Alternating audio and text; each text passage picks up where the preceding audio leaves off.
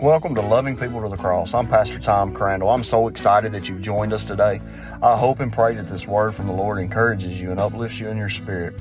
And I hope it draws you to walk closer with Him. Remember, after the podcast, stick around for one more message from me, your host, Pastor Tom Crandall. God bless you, my friend.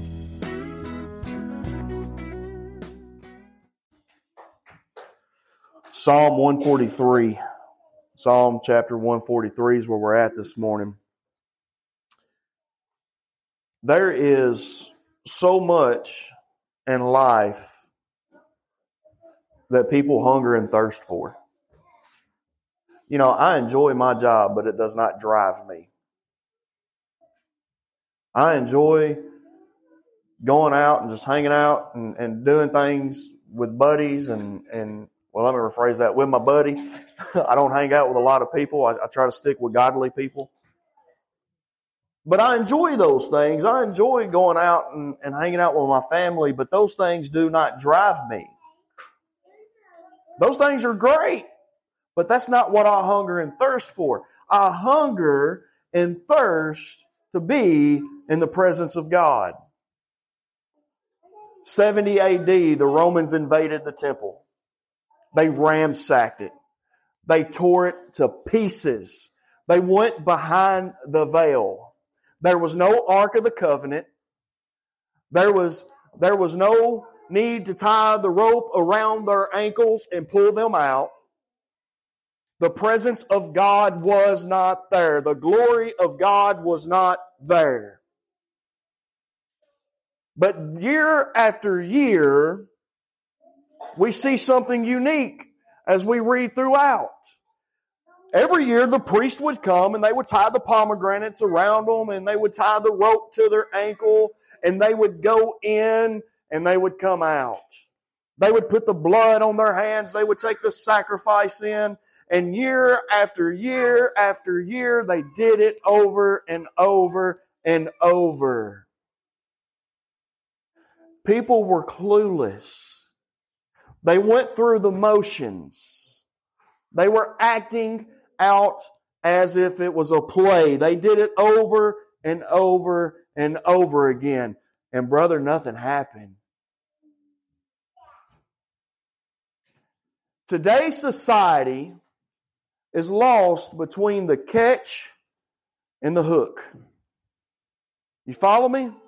When you put the worm on the hook and you cast that line, Tater, and you're waiting, what are you waiting for? You're waiting for the catch. You're waiting for the fish to come. People are waiting and the hook's not even been thrown yet. The bait is there. But people are so focused and they're so hungry for everything else in the world, but they forgot about Jesus. David in this chapter, if you'll look at the heading, I don't know about your Bible, but in mine it's got a heading and it says, the prayer of a soul in distress. David knew that at this very moment that he had to go to the Father and he had to cry out. He was lonely. He was broken. He was down. He didn't know whether he was up or down, sideways, left, right, forwards, backwards, but he knew that there was only one thing that he could do, and that was cry out to God. Somewhere along the way, we have quit crying out to God. We have started simply going through the motions.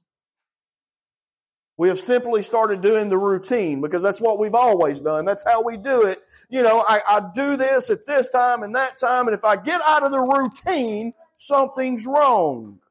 Can y'all tell I'm a little excited this morning in the name of Jesus? Amen. I want you to understand that in this chapter there are a lot of things to unpack, but I want to go to one key verse this morning, and I encourage you today, when you get home this afternoon or this evening, when you get time, I want you to read these 12 verses in their entirety.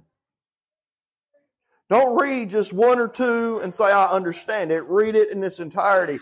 Read it over and over again if you need to.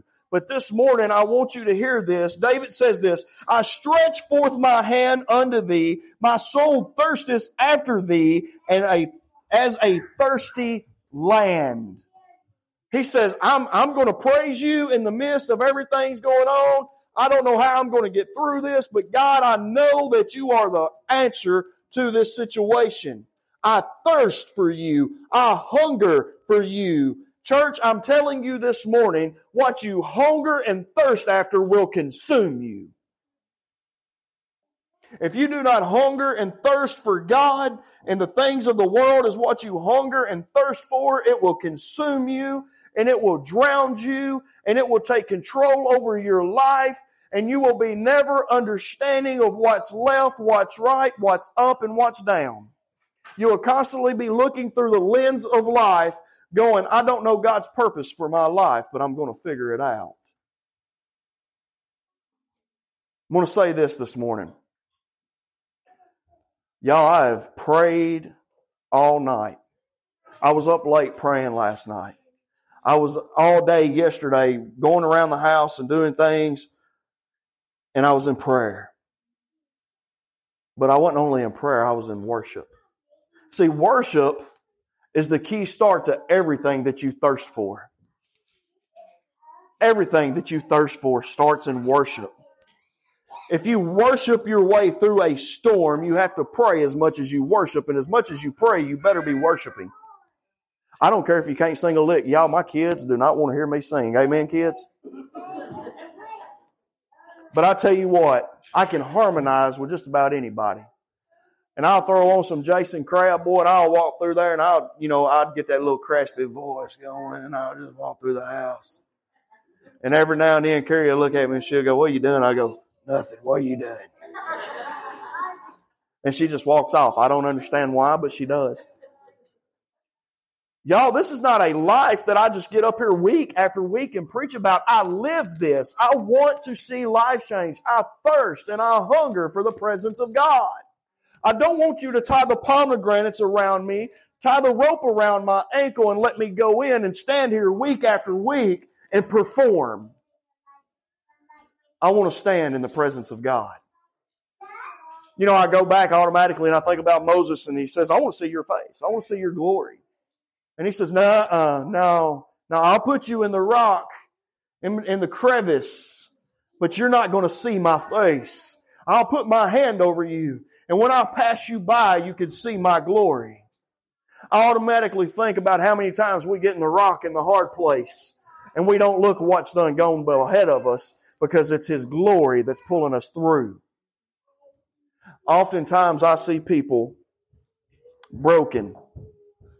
I ain't got used to my glasses yet, Tater. That's why I keep taking them off, man. I'm getting a little drunk up here. Oftentimes I see people who get broken and hurting. People have been through different things. I don't know your pain. I do not know your hurt as an individual. I do not know what you've been through. I don't know what life has threw at you. But I can tell you this. If you hunger and thirst for God, His righteousness and His holiness will see you through. We have forgot, as preachers, I can say this because I are one. Is that good English? No? Come on, help me out here. I thought you said you taught math. I can say this because I am one. We have forgot. Tater, I want you to amen this if I'm right. All right, brother? We as preachers have forgotten what righteousness is. We have forgot what holiness is as a people of God. We are supposed to live. Marco's going to get on to me. I see it coming. We, as a people, have forgot how to seek out the kingdom of God and all of His righteousness. Then these things will be added unto us. We've started seeking everything else, and it starts with saying, Lord, I stretch forth my hands. My soul thirsts for you. I don't know what else I'm going to do, but I'm going to praise you right where I'm at because I'm hungry and I'm thirsty for you. You know what drives me wild? I went to a church one time, Tater, and I was always taught, keep your hands down, you don't say nothing, you just sit there, you sing them 3 songs and you go. And I was standing by this little lady. It was at First Baptist Church in Dyer, Tennessee. I'll never forget it. And this little lady was sitting there and she was playing that tambourine. And she had that hand up and I'm looking over at her and I thought, this lady has lost her ever-loving mind. I grew up, my mama was a Pentecostal. My daddy was a Catholic. That was what's wrong right out the gate, okay? And she's playing that tambourine, and I'm looking at her, and she's looking at me, and I'm sitting there. I'm being a modest Baptist at the time, amen? And I'm sitting there with my hands. I was one of the frozen chosen. It's okay, you know. And she looked at me midstream of Beulah land. And she said this, how you praise Him here is how you're going to praise Him there. And that hit me, and my wife will tell you, boop, because I got something then.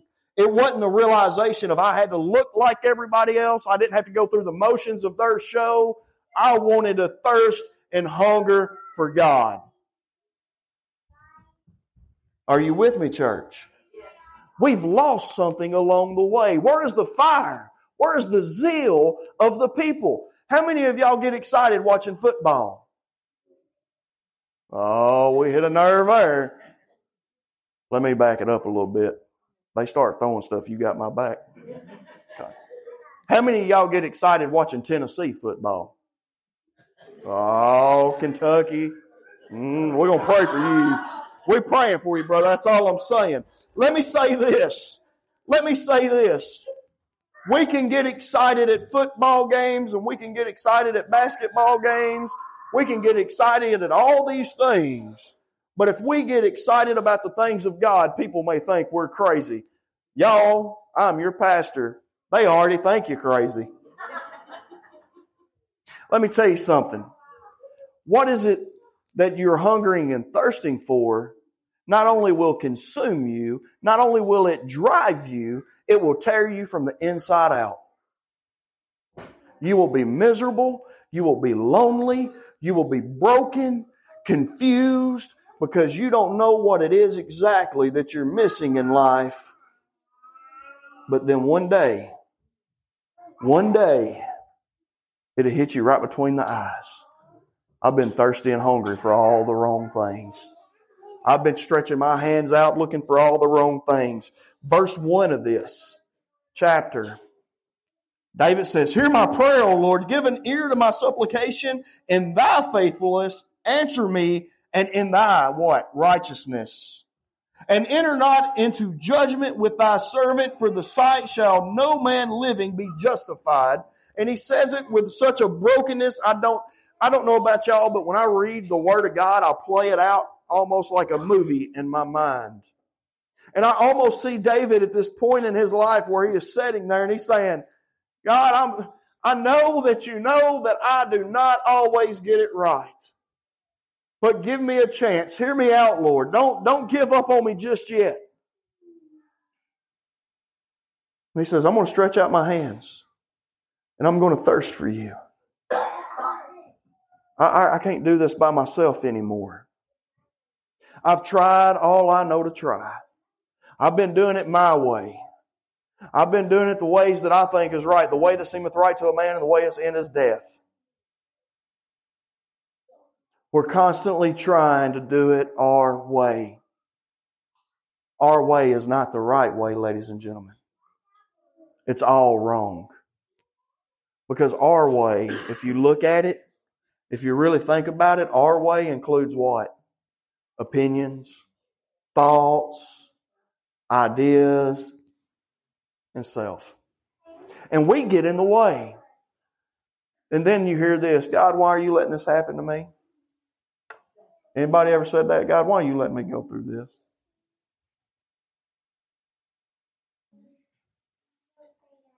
I really wonder. Because there's something here that we need to unlock this morning. And it's in verse 5, and he says this, I remember the days of old. I meditate on all thy works. I muse on thy work of thy hands. Remember that moment when you said yes to Jesus and no to the world and you gave your life to Jesus. You remember that? You had that excitement in you. You had to tell somebody, if not everybody, that you gave your life to Jesus. Then there's this moment in time where it hits you like a bag of bricks. Something goes wrong. And all of a sudden, Lord, why have you left me? He ain't left you. He said, I will never leave thee nor forsake thee. Amen? But somewhere along the way, we just started thirsting for all the wrong stuff. Let me ask this question. How many of y'all like getting up in the morning to a nice warm cup of coffee? Amen? We can't be friends right now because I can't have another cup of coffee until Tuesday. I need coffee in my life. Amen? But I'm going to tell you a secret. I need Jesus more. There is something that we have missed along the way. You ready for this? Here's the key point right here. We've missed the opportunity of worship. Because it's when we worship Him, it's when everything else gets shut off. You know what I liked the other day? Carrie was at her class. The kids were gone. I was home all by myself. I love spending time with my family, but there was something unique about that yesterday. I was by myself. I didn't have somebody saying, hey, can we do, this, that, do, da, da, da. I still got the honey-do list done, okay? Calm down, y'all. I'm not in the doghouse yet. The day's still young. But I turned on that worship music, and I worshiped as much as I prayed. What are you thirsty for? What are you hungry for? What is it that drives you? What is it that motivates you? What is it that you get up every morning and saying, I need this, I need that? Because in the very beginning of every day, it should be the Word of God and in His presence that you dwell your heart. I want you to stand with me this morning because I'm just going to close in a very unique way. And I'm going to ask you, and I didn't think about it until you sung it, would you mind singing Beulah Land one more time for us? I'm going to have him sing the special one. I'm sorry. Thank you, ma'am.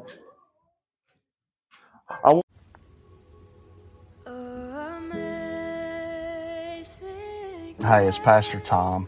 I hope and pray this message touched your heart. And maybe even today you're asking yourself, do I know Jesus Christ as my personal Lord and Savior? You know, oftentimes in life we find ourselves in the mix of life. And life is hard, it's difficult. But if you've never trusted Jesus Christ as your personal Lord and Savior, and today you say, you know what, I want to do that. I want to accept Jesus. I want to know Him on a more intimate level. If that's you, my friend, today I want to pray with you. Simply just pray this. Father God, I know I'm a sinner. I ask you to send Jesus to come and dwell in my heart and to be the Lord of my life. I know that I'm in need of a Savior, and without Him, I would be nothing. Amen. My friend, today, if you prayed that prayer, I want to hear from you. You can email me at pastortomcrandall@gmail.com. I want to hear from you. I want to send you a Bible. I want to send you some information on how to continue to walk with Christ. I love you, my friend. All the angels in heaven are rejoicing with you. God bless you.